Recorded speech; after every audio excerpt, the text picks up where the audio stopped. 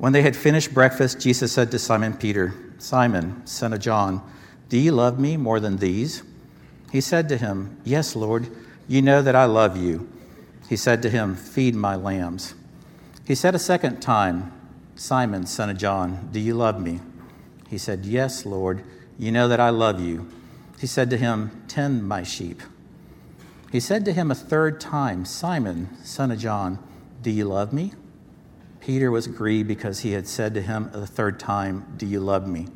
And he said to him, "Lord, you know everything. You know that I love you." Jesus said to him, "Feed my sheep. Truly, truly, I say to you, when you were young, you used to dress yourself and walk wherever you wanted. But when you are old, you will stretch out your hands, and another will dress you and carry you where you do not want to go." This he said to show by what kind of death he was to glorify God. And after saying this, he said to him, "Follow me." Pray with me. Father, we come before you to open up your word. We pray that your Spirit would come and that you would teach us what you would have for us this day, to the glory of your Son and to the betterment of your church. In Christ's name, amen. You may be seated.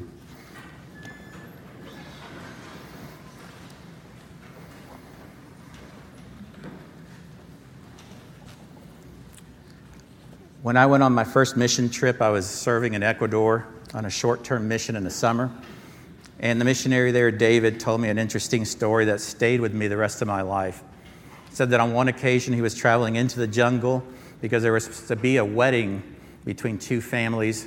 And there was a dispute about how the wedding was going to be handled and about whether alcohol would be served. And he was on a very important mission to go and meet with the two families and settle the matter. And he had to travel by boat down this long river and then hop off and travel through the jungle to have this meeting to settle this issue so they could go on with the wedding.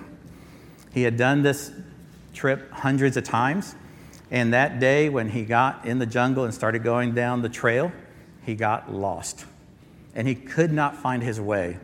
And he went in circles and turned and went all over and over again, hour after hour after hour. And the more time that passed, the more indignant he became and the angrier he got at God. And he said, "God, this is an important meeting. I need to be there for these people. Why, of all days, would you let me get lost this day?" And he just kept going round and round and couldn't find his way until many hours had gone by. And then he finally found the trail again and walked into the village. People were there waiting for him, and they were very surprised to see him. And they said, "We weren't expecting you." He said, "One of the parties that was very mad at you had decided to ambush you and to kill you, and they had been waiting for you." A little while later, that party came in, and realizing that God had spared his life and got him lost so that he couldn't find his way, they realized that they were in the wrong. The parties made up, and the matter were settled, and things were all right. But the point is that sometimes we get angry even at God when we don't understand his timing or the course that he sets for us, and it's not till later that we find out what's going on. The passage I just read in John is about Peter in a time of transition. The Lord Jesus had died and resurrected, and in between his resurrection and his ascension, there was a time, those 40 days, where I think Peter was not sure of where God was calling him to do anymore. He knew that he had had an immense failure in denying Jesus 3 times.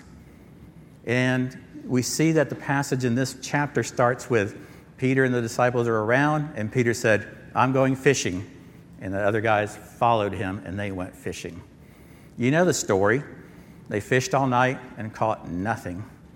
And then in the morning, as day is breaking, they see a guy on the shore, on the beach, and it's Jesus, but they don't recognize it. And he says, "Hey, fellas, did you catch anything?" And you can add the frustration of not having caught anything all night, that now they have to answer this guy, "No, we don't have any fish."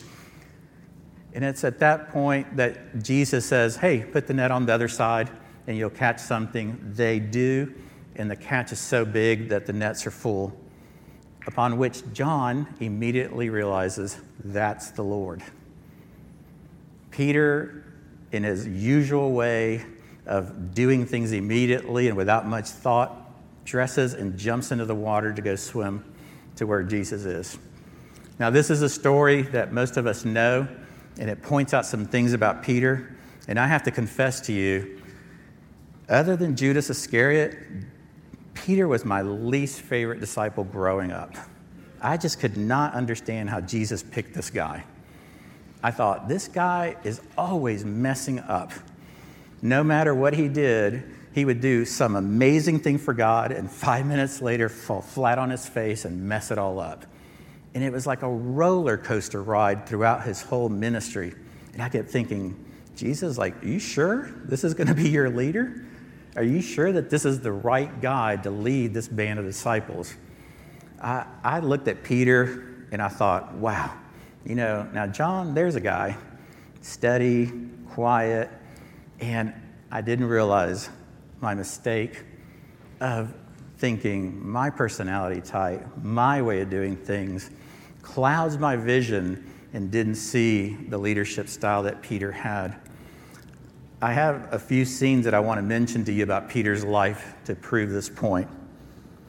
Peter was a man that would be doing something good for God. He had a lot of enthusiasm, but it was one of those guys that just can't keep quiet, always has to be the first to speak, always is like, oh, I know the answer, one of those guys.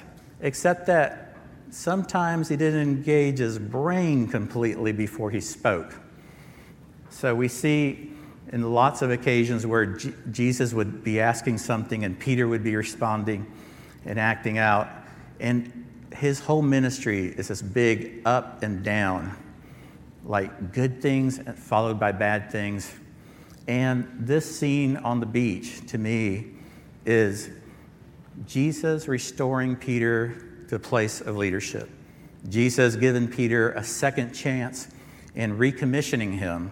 It's a reset. It's a transition in his life, and Jesus wants to reaffirm him in his leadership. And he does it in a very curious way. Now, let me remind you about some of Peter's other incidents.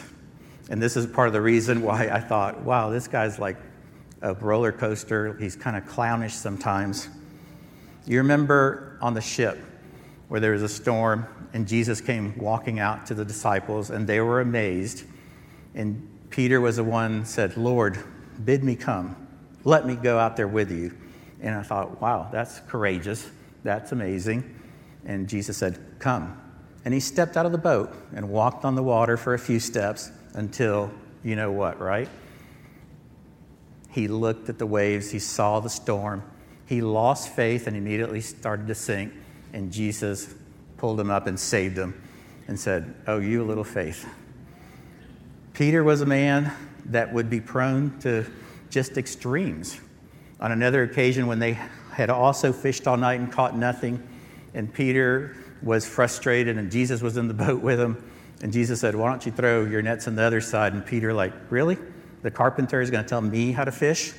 I'm a professional. I know what I'm doing.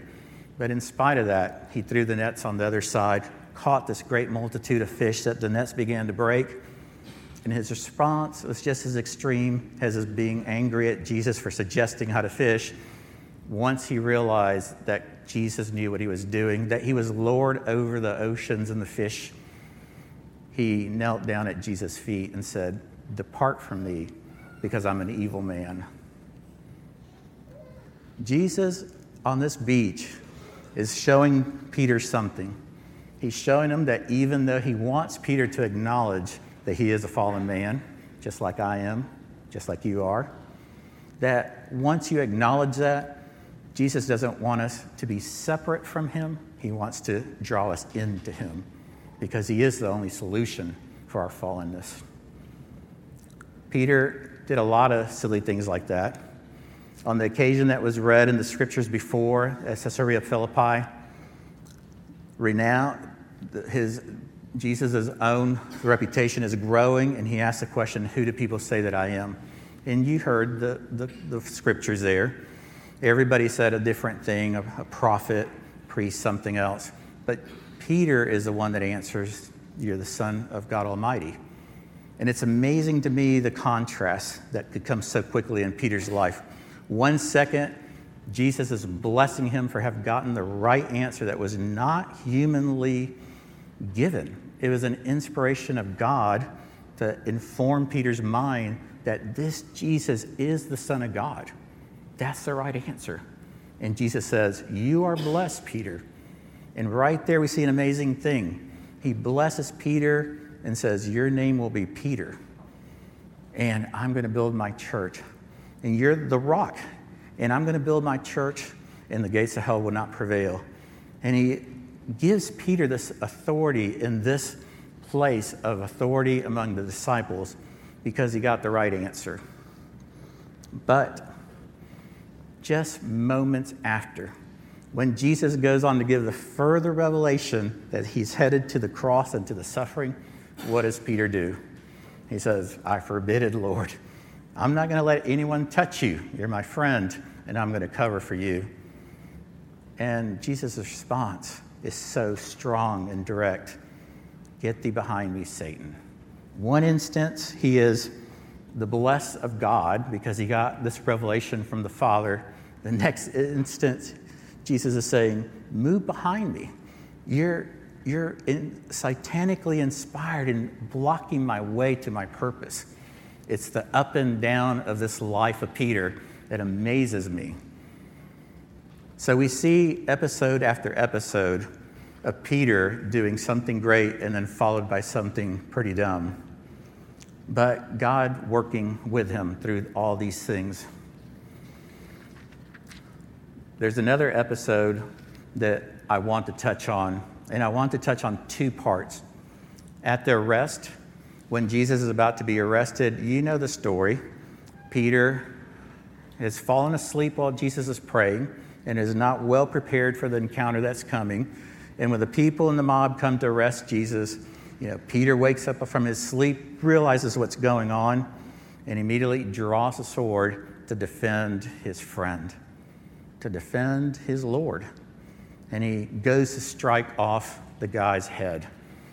Thank God he was a fisherman and not a soldier, because he missed. And that servant of the high priest was very thankful. And Jesus said, "Put your sword back where it belongs." That's not how I want you to react to what's going on.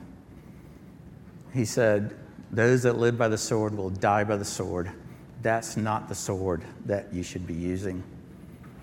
Peter gets corrected there, but a little while later in the message, I will come back to that scene.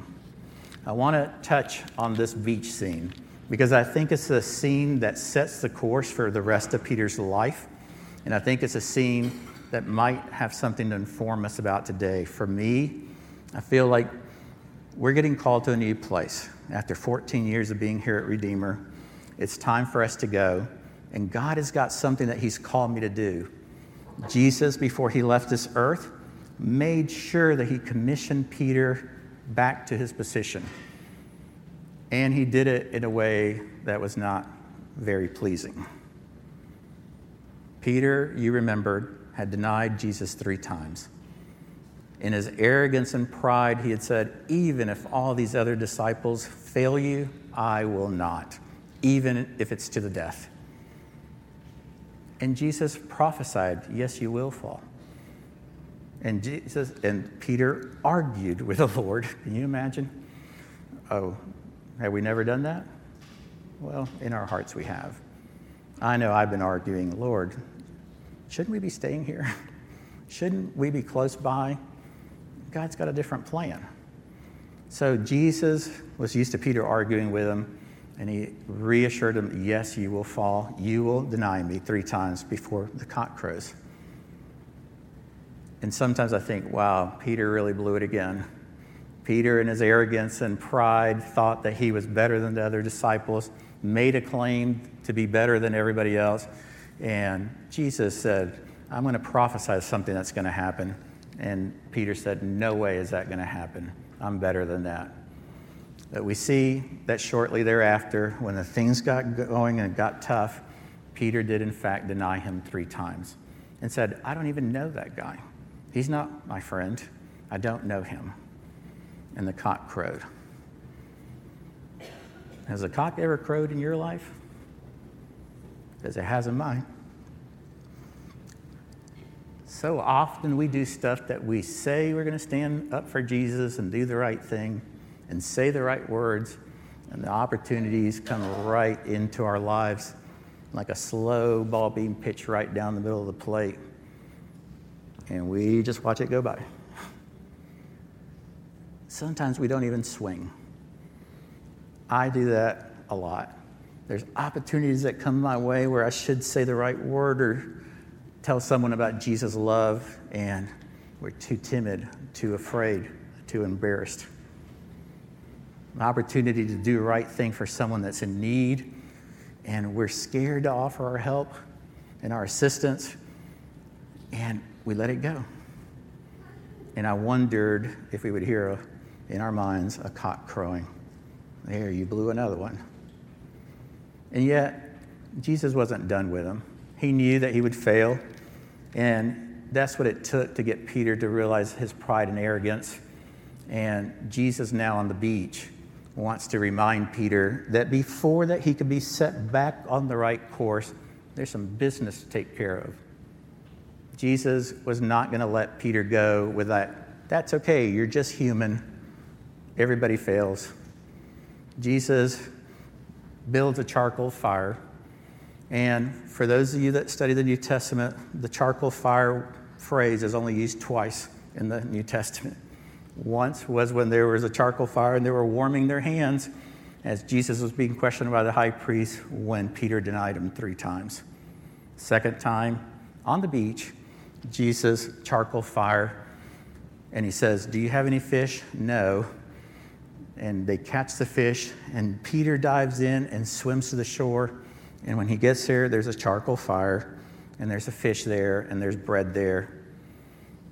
And Jesus asks these questions after breakfast. "Hey, Peter, do you love me?" And there's a couple curious things about that account. When he asks the 3 questions, he says, "Simon, son of John." Wait, I thought Peter was his new name, wasn't it? Wasn't Simon, son of John, his old name that he used to go by? Yes. 3 times Jesus addresses him as Simon, son of John. As a reminder, I called you. You were blessed of God. I changed your name, but now you're not sure where you're going, and I want to reinstate you. And 3 times he asked this question, and 3 times Peter asked yes. A curious thing about the first time is that Jesus said, "Simon, son of John, do you love me more than these?" Why would he say more than these? I think there's 2 possible answers. The first one is that Peter in his arrogance had said, "I will never fail you, even if all the other disciples fail you. I'm going to stand firm even above anybody else." He thought he was better than everybody else. So Jesus may very well be asking, "Simon, do you love me more than these other fellows that are hanging out here with us?" You know what Peter does? He doesn't answer anything about more than these. He just says, "Yes, I love you." Now, there's a second thing that he could have meant by more than these, and I think this is an interesting thing. Before them, there was a charcoal fire, and Jesus had told them to bring some of the fish they had caught, and they were having breakfast and eating fish. And maybe the these is not just the disciples. Maybe the these is, do you love me more than these fish? Do you love me more than your profession of fishing? Because in the middle time, in that transition time where Peter wasn't really sure what to do, he said, "I'm going fishing. That's my profession. That's what I've always done." But you remember the call of Jesus to Peter, right? "Come, follow me. I'll make you fishers of men." And at this time of transition, Peter, not being sure, he said, "Let's go fishing." And the other guys followed him. And maybe Jesus is saying, do you love me more than fishing? Do you love me more than what you're comfortable with? And I think, in my entrepreneurial way of thinking, I think, wow, this would have been a great opportunity. I can just see it now. Peter and some of the other guys might be thinking, hey, let's do the Jesus and Peter Fishing Company. We'll catch a bunch of fish and we'll evangelize people as we sell them fish. And this could be a win-win. Yeah. This could be like, we'll catch fish and we'll catch men. And we'll put these two things together. And Jesus is saying, do you love me more than the disciples? Or do you love me more than these fish in your profession? Because I called you to leave that and to become a fisher of men. I think it's easy to get caught up in the things of this world, and sometimes we kind of want to work it both ways and get a win-win out of things. And if God's got a clear calling on your life that's to be this way in this profession, that's fine. But sometimes when we feel like God's called us to be a fisher of men, it's good to do that with all our time. For those that are called to vocational Christian ministry, it's a neat thing to be able to say, my vocation, my calling is to serve God with all my heart, with all my time. I am grateful to God that He's finally opened the door for us, for my family, to be back in full-time serving God. I am thankful to the men that made it possible for my family to survive the last 3 years, to Scott MacArthur and to Brian Hines and to Blair Burke. They offered me a job so that I could, while I was working at Redeemer part-time, could sustain my family. You know that God calls some people to do tent making, to do bivocational work. And that's good. Paul was a tent maker. Peter was a fisherman for a while. But some people are called to full-time work. And I'm grateful that God has opened that door again for me. So we see that Peter is being asked these tough questions. And he's answering, yes, Lord, you know that I love you. But one of the things that I think is important from this scripture for us to see is that God wants to reinstate Peter, but He can't do it without a very direct confrontation of his failure. He can't just let it go. He can't just give him the easy way out. He said, you failed me and denied me 3 times. Now I want you to affirm me 3 times. And to make sure that you love me, I'm going to ask you this question 3 times. The text says that on the 3rd time he asked, Peter was grieved. I would be grieved too. Peter was grieved because he realized, the charcoal fire, the 3 denials, now the 3 questions. And it reminds us that Jesus doesn't make it easy, but He makes it simple. And following Christ is not always a simple thing. Sometimes it gets harder as you go. But it is a blessed thing. And so we see that Peter answers the question 3 times, and Peter has to wrestle with his failure face to face.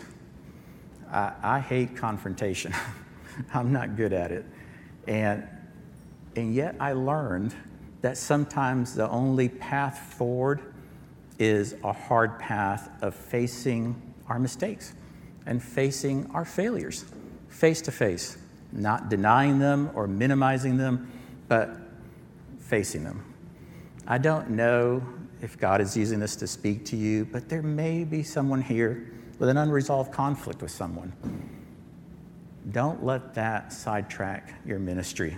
Don't let that derail the way you're going. Jesus took the time to affirm this man by confronting him with his failure. And once he was humble and understood that he was not better than the other disciples, and that he did not have more love for the fish than he did for Jesus, Jesus was able to set him on the path of restoring him to being the one that tended and cared for the sheep that he was going to leave. Now, these words that Jesus says at the end, this prophecy about the way that Peter was going to glorify God, are interesting words. He said, Peter, when you were young, you went where you wanted, you dressed as you wanted, you made your own choices, you did whatever you thought was right. But as you get older and as you go on, other people are going to make those decisions for you and lead you where you don't want to go. John adds in parentheses, this signified the way that Peter was going to glorify God and Jesus in his death. And we know that, historically speaking, it is told that he was martyred for the cause. Jesus called Peter to a hard thing. We, sometimes in our culture, and I know I'm prone to this, is that the longer we serve God, the easier we want it to get. We say, hey, Lord, we've been serving you a while. Can you give me a nice, easy job? And sometimes it's not that way. The way of the cross is not easy.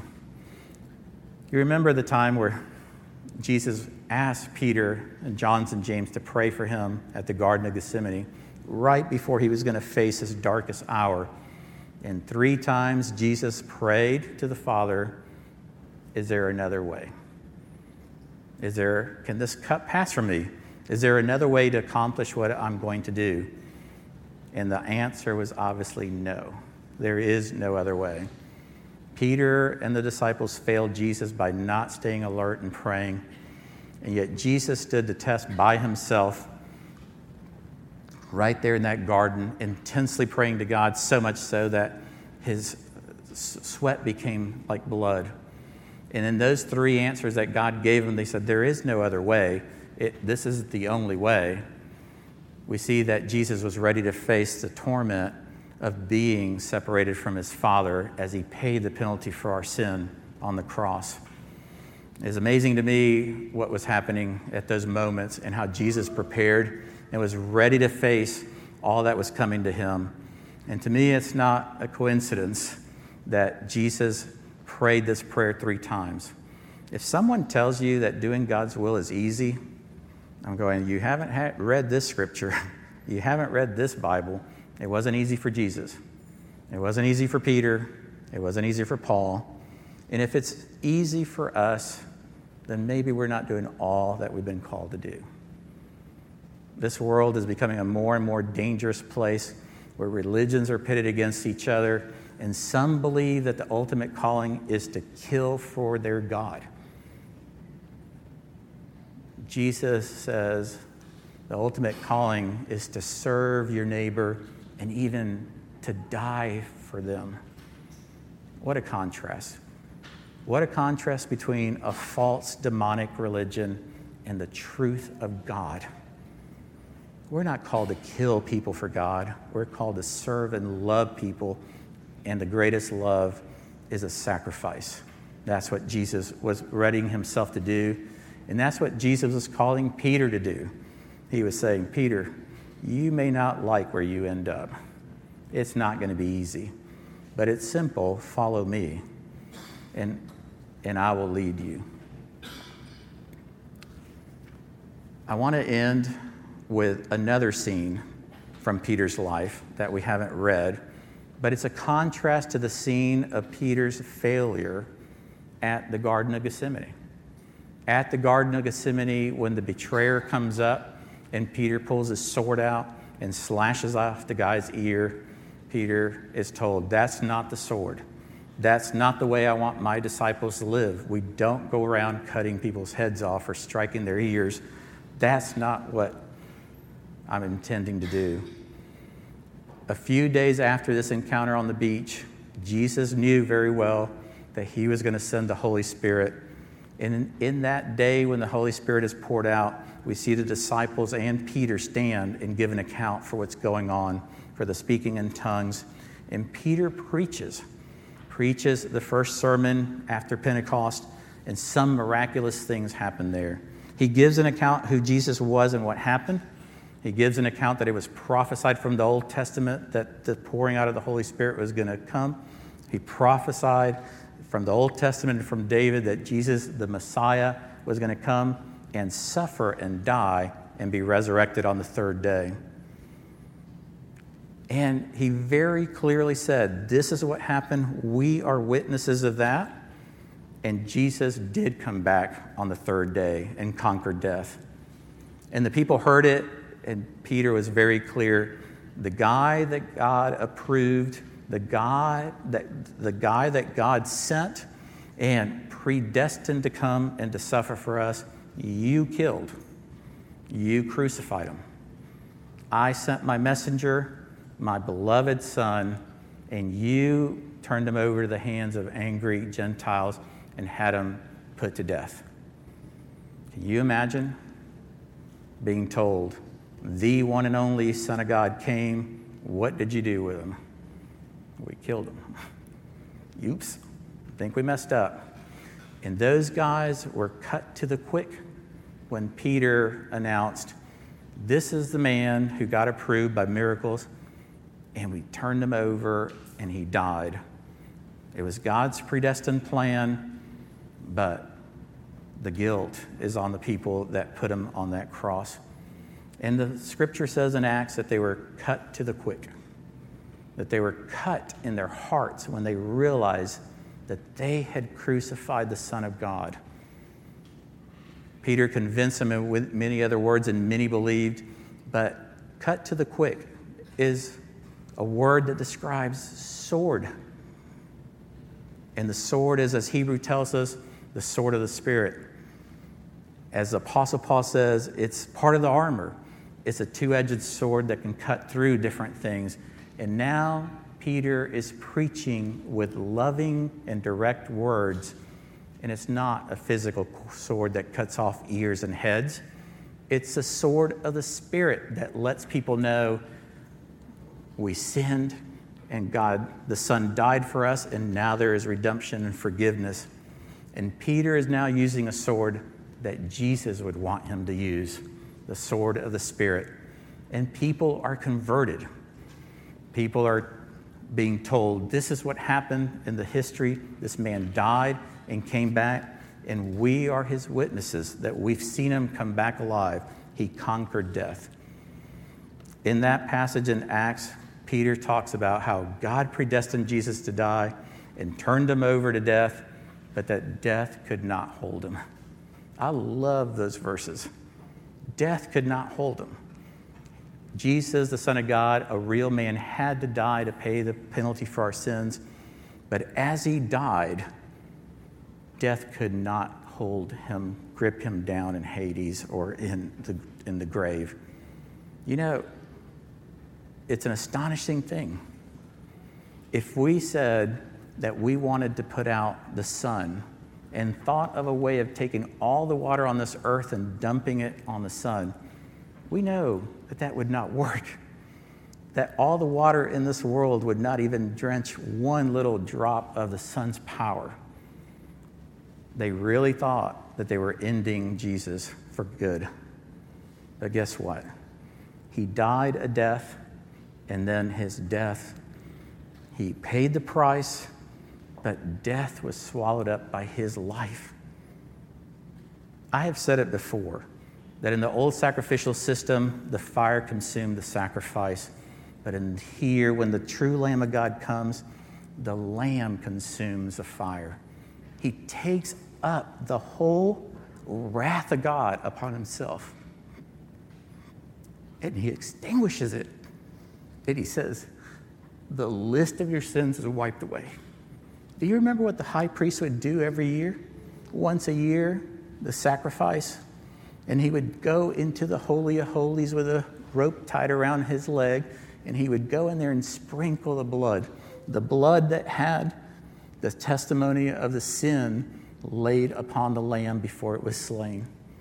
That written on the curtain as everything was sprinkled was the sins that were confessed. But Hebrews tells us that Jesus is the high priest who entered into another sanctuary. And when he entered in, he had no rope tied around his ankle. He wasn't going to die again. And in his physical death on this world, he entered in that Holy of Holies, and he sprinkled not the blood of goats and rams and bulls, but his own. And here we are talking about racial strife in our country, and black against white and other races against each other. And some think there is a pure blood. There's this race that's better than others. There's only one pure blood. It's Jesus Christ's pure blood. And when he walked into that Holy of Holies and in essence sprinkled his blood on that sanctuary, guess what it did? No one could have foretold it except God knew it all along, that when you sprinkle holy, pure blood on the testimony of all that sin, it washed it away. Amen. That is the beauty of the sacrifice of Christ. He washed away the record that was against it. Can you imagine Satan as an accusing attorney having a bill of all your sins? And some lower demon saying, hey, guess what? The testimony's gone. There's no accusing bill of sins anymore. It's been washed clean by the blood of Jesus. Wow. And to think that his human death could do that, obviously he's God in the flesh, incarnate for us to pay the price. And after he died, and after he suffered on that cross and he said it is finished, God broke that curtain that separated us and him and paid the price for us so that there is no more testimony against you if you're his. The sins are gone. Jesus paid it. And Satan is defeated, and he came back. And his life swallows up death, and it cannot extinguish it. So he says to Peter, Peter, follow me. Tend to the sheep, feed them, strengthen them. Because you are being recommissioned. You are being put back in this leadership role. Because I have all authority. And I did all the hard work for you. Now you follow in my footsteps. It's a time of transition for a Redeemer. And if God has called us and my family to a good thing, then he will call the right man here. And he will continue to do a good thing here. I am convinced that a good move for us cannot be a bad move for y'all. God doesn't work that way. The coin that he does in moving us out has two good sides. If it's good for us, it's good for Redeemer. And I am assured that God will soon bring the right people here that will move this church forward. Pray, be diligent, but prepare yourselves for the new person. Don't just sit back and say, when he comes, everything will be all right. Prepare and keep working and keep doing the good things. We have been blessed to have Dr. Milton come, and he is a transitional pastor who has helped me and all the staff and everybody, all the elders, continue to pray for him. And God will do amazing things in the future, Redeemer. There's a lot of work to be done, and there's a lot of things to be happen here. I want to close with one last thing. A few weeks ago, I sat in this auditorium.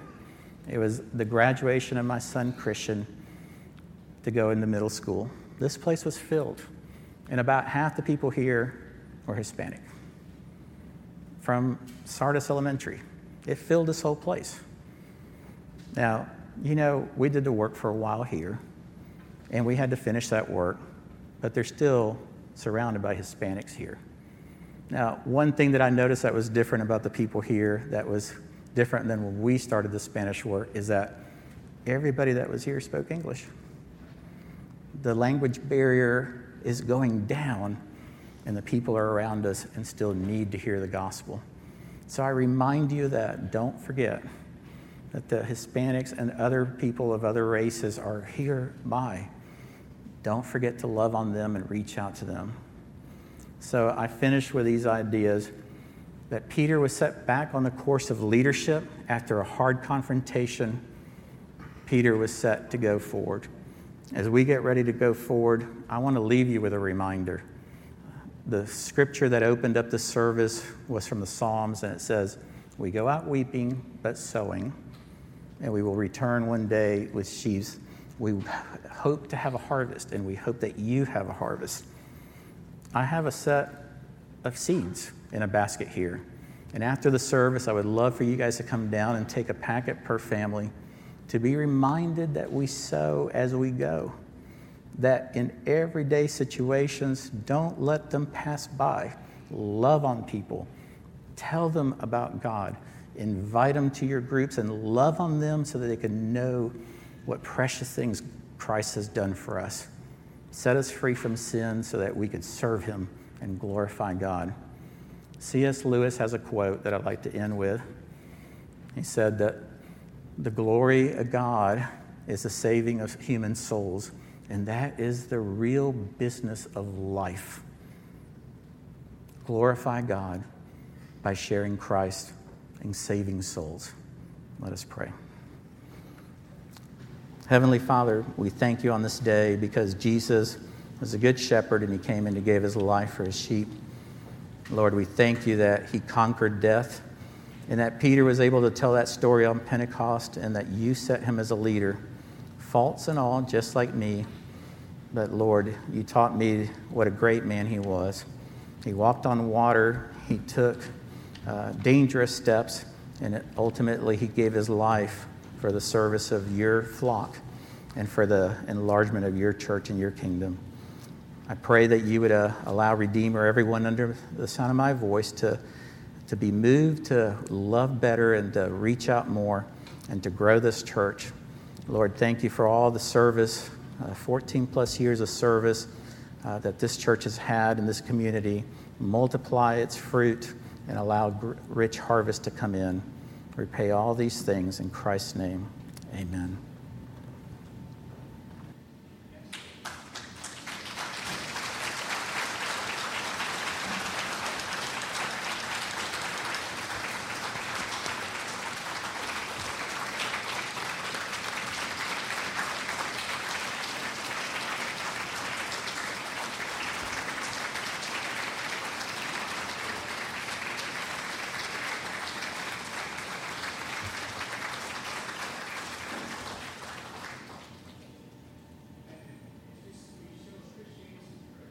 Ernesto would say in the end, he started with the gospel and he's finishing dependent on the gospel. And it's a great reminder for us.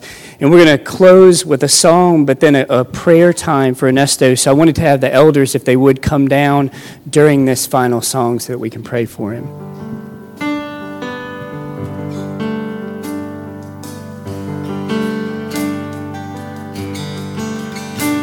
Oh, the depth of the riches of the wisdom and knowledge of God.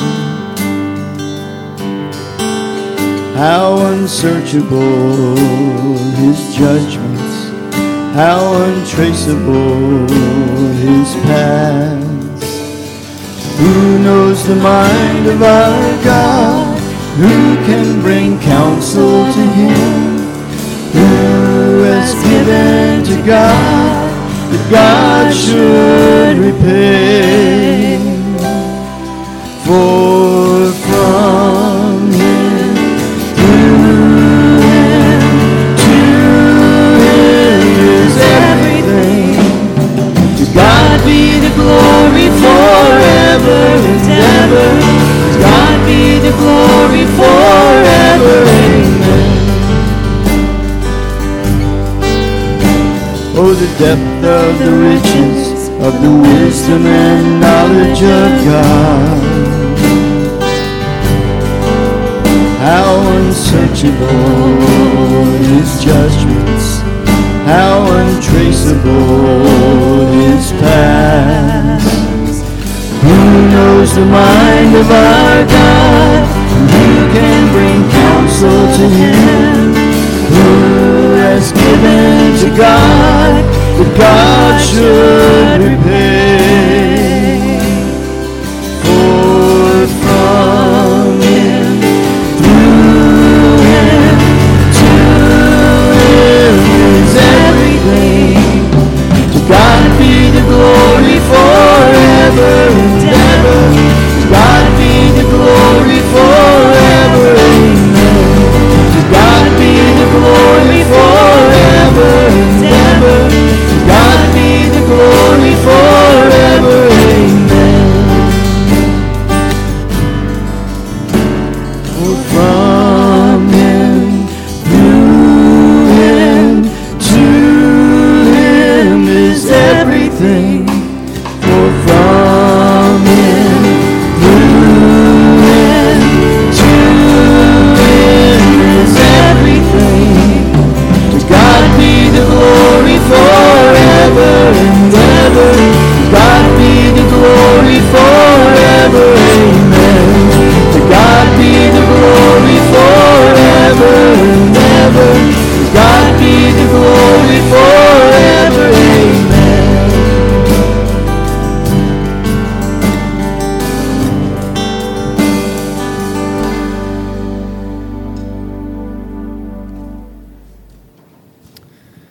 Yeah, if Ernesto's family would come up too, we'd like to pray for y'all.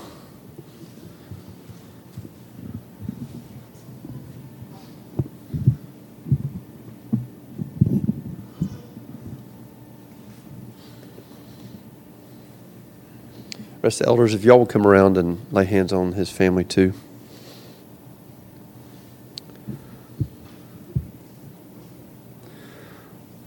Father, thank you for the Fernandez family. They have blessed our presence from day one in so many different ways, from just even the preaching today, backing up to their influence in our community and the reminder to be a witness to all nations that are in our community, to adoption and the encouragement that even our family has gotten from Aurora and Ernesto on bringing others into our family, and that is your sovereign will, Lord Jesus. And thank you for the good word about Ernesto, that what is good for them is good for us, and that is hope with hope, that you are moving in your kingdom. You're always moving your servants around. That is a sure thing, that there will be transition of community consistently, and that you're transitioning them from this community to another so that they could be a blessing. I think through the scriptures, in the Old Testament and the Psalms, it says, dwell in the land and cultivate faithfulness. And I pray as you are having them go to a new land to dwell, that they would cultivate faithfulness. Holy Father, what a joy it is to see you move amongst us and send forth this family into the broader reaches of your kingdom to serve. And God, as they go, we ask that your blessing will reside upon the Fernandez family as they serve in northern Illinois, and allow us to experience the strengthening of this bond that connects our hearts. We pray this in Jesus' name.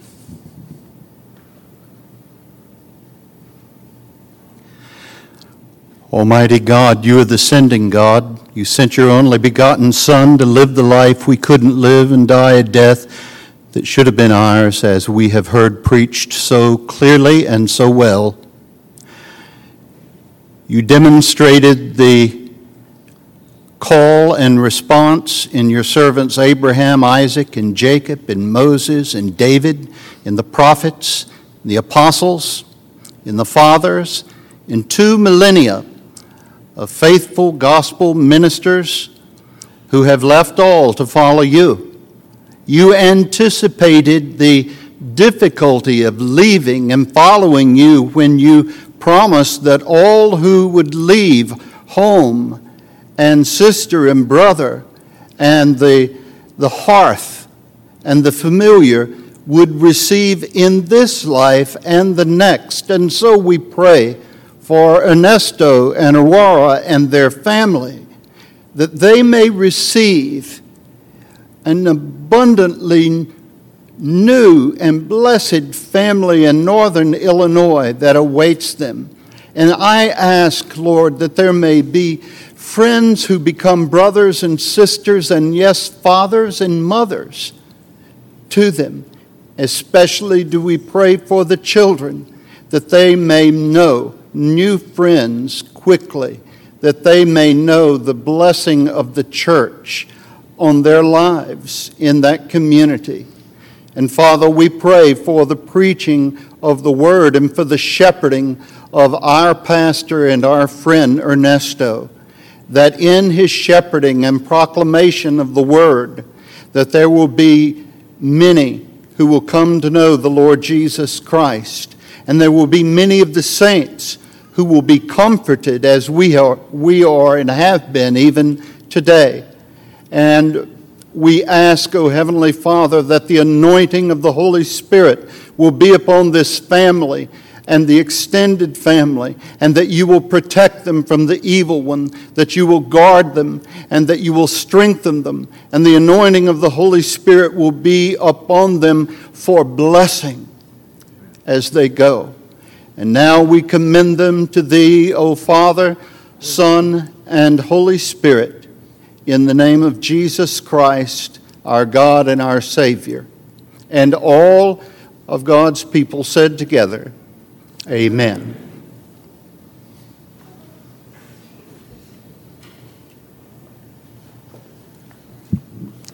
Let me finish with a benediction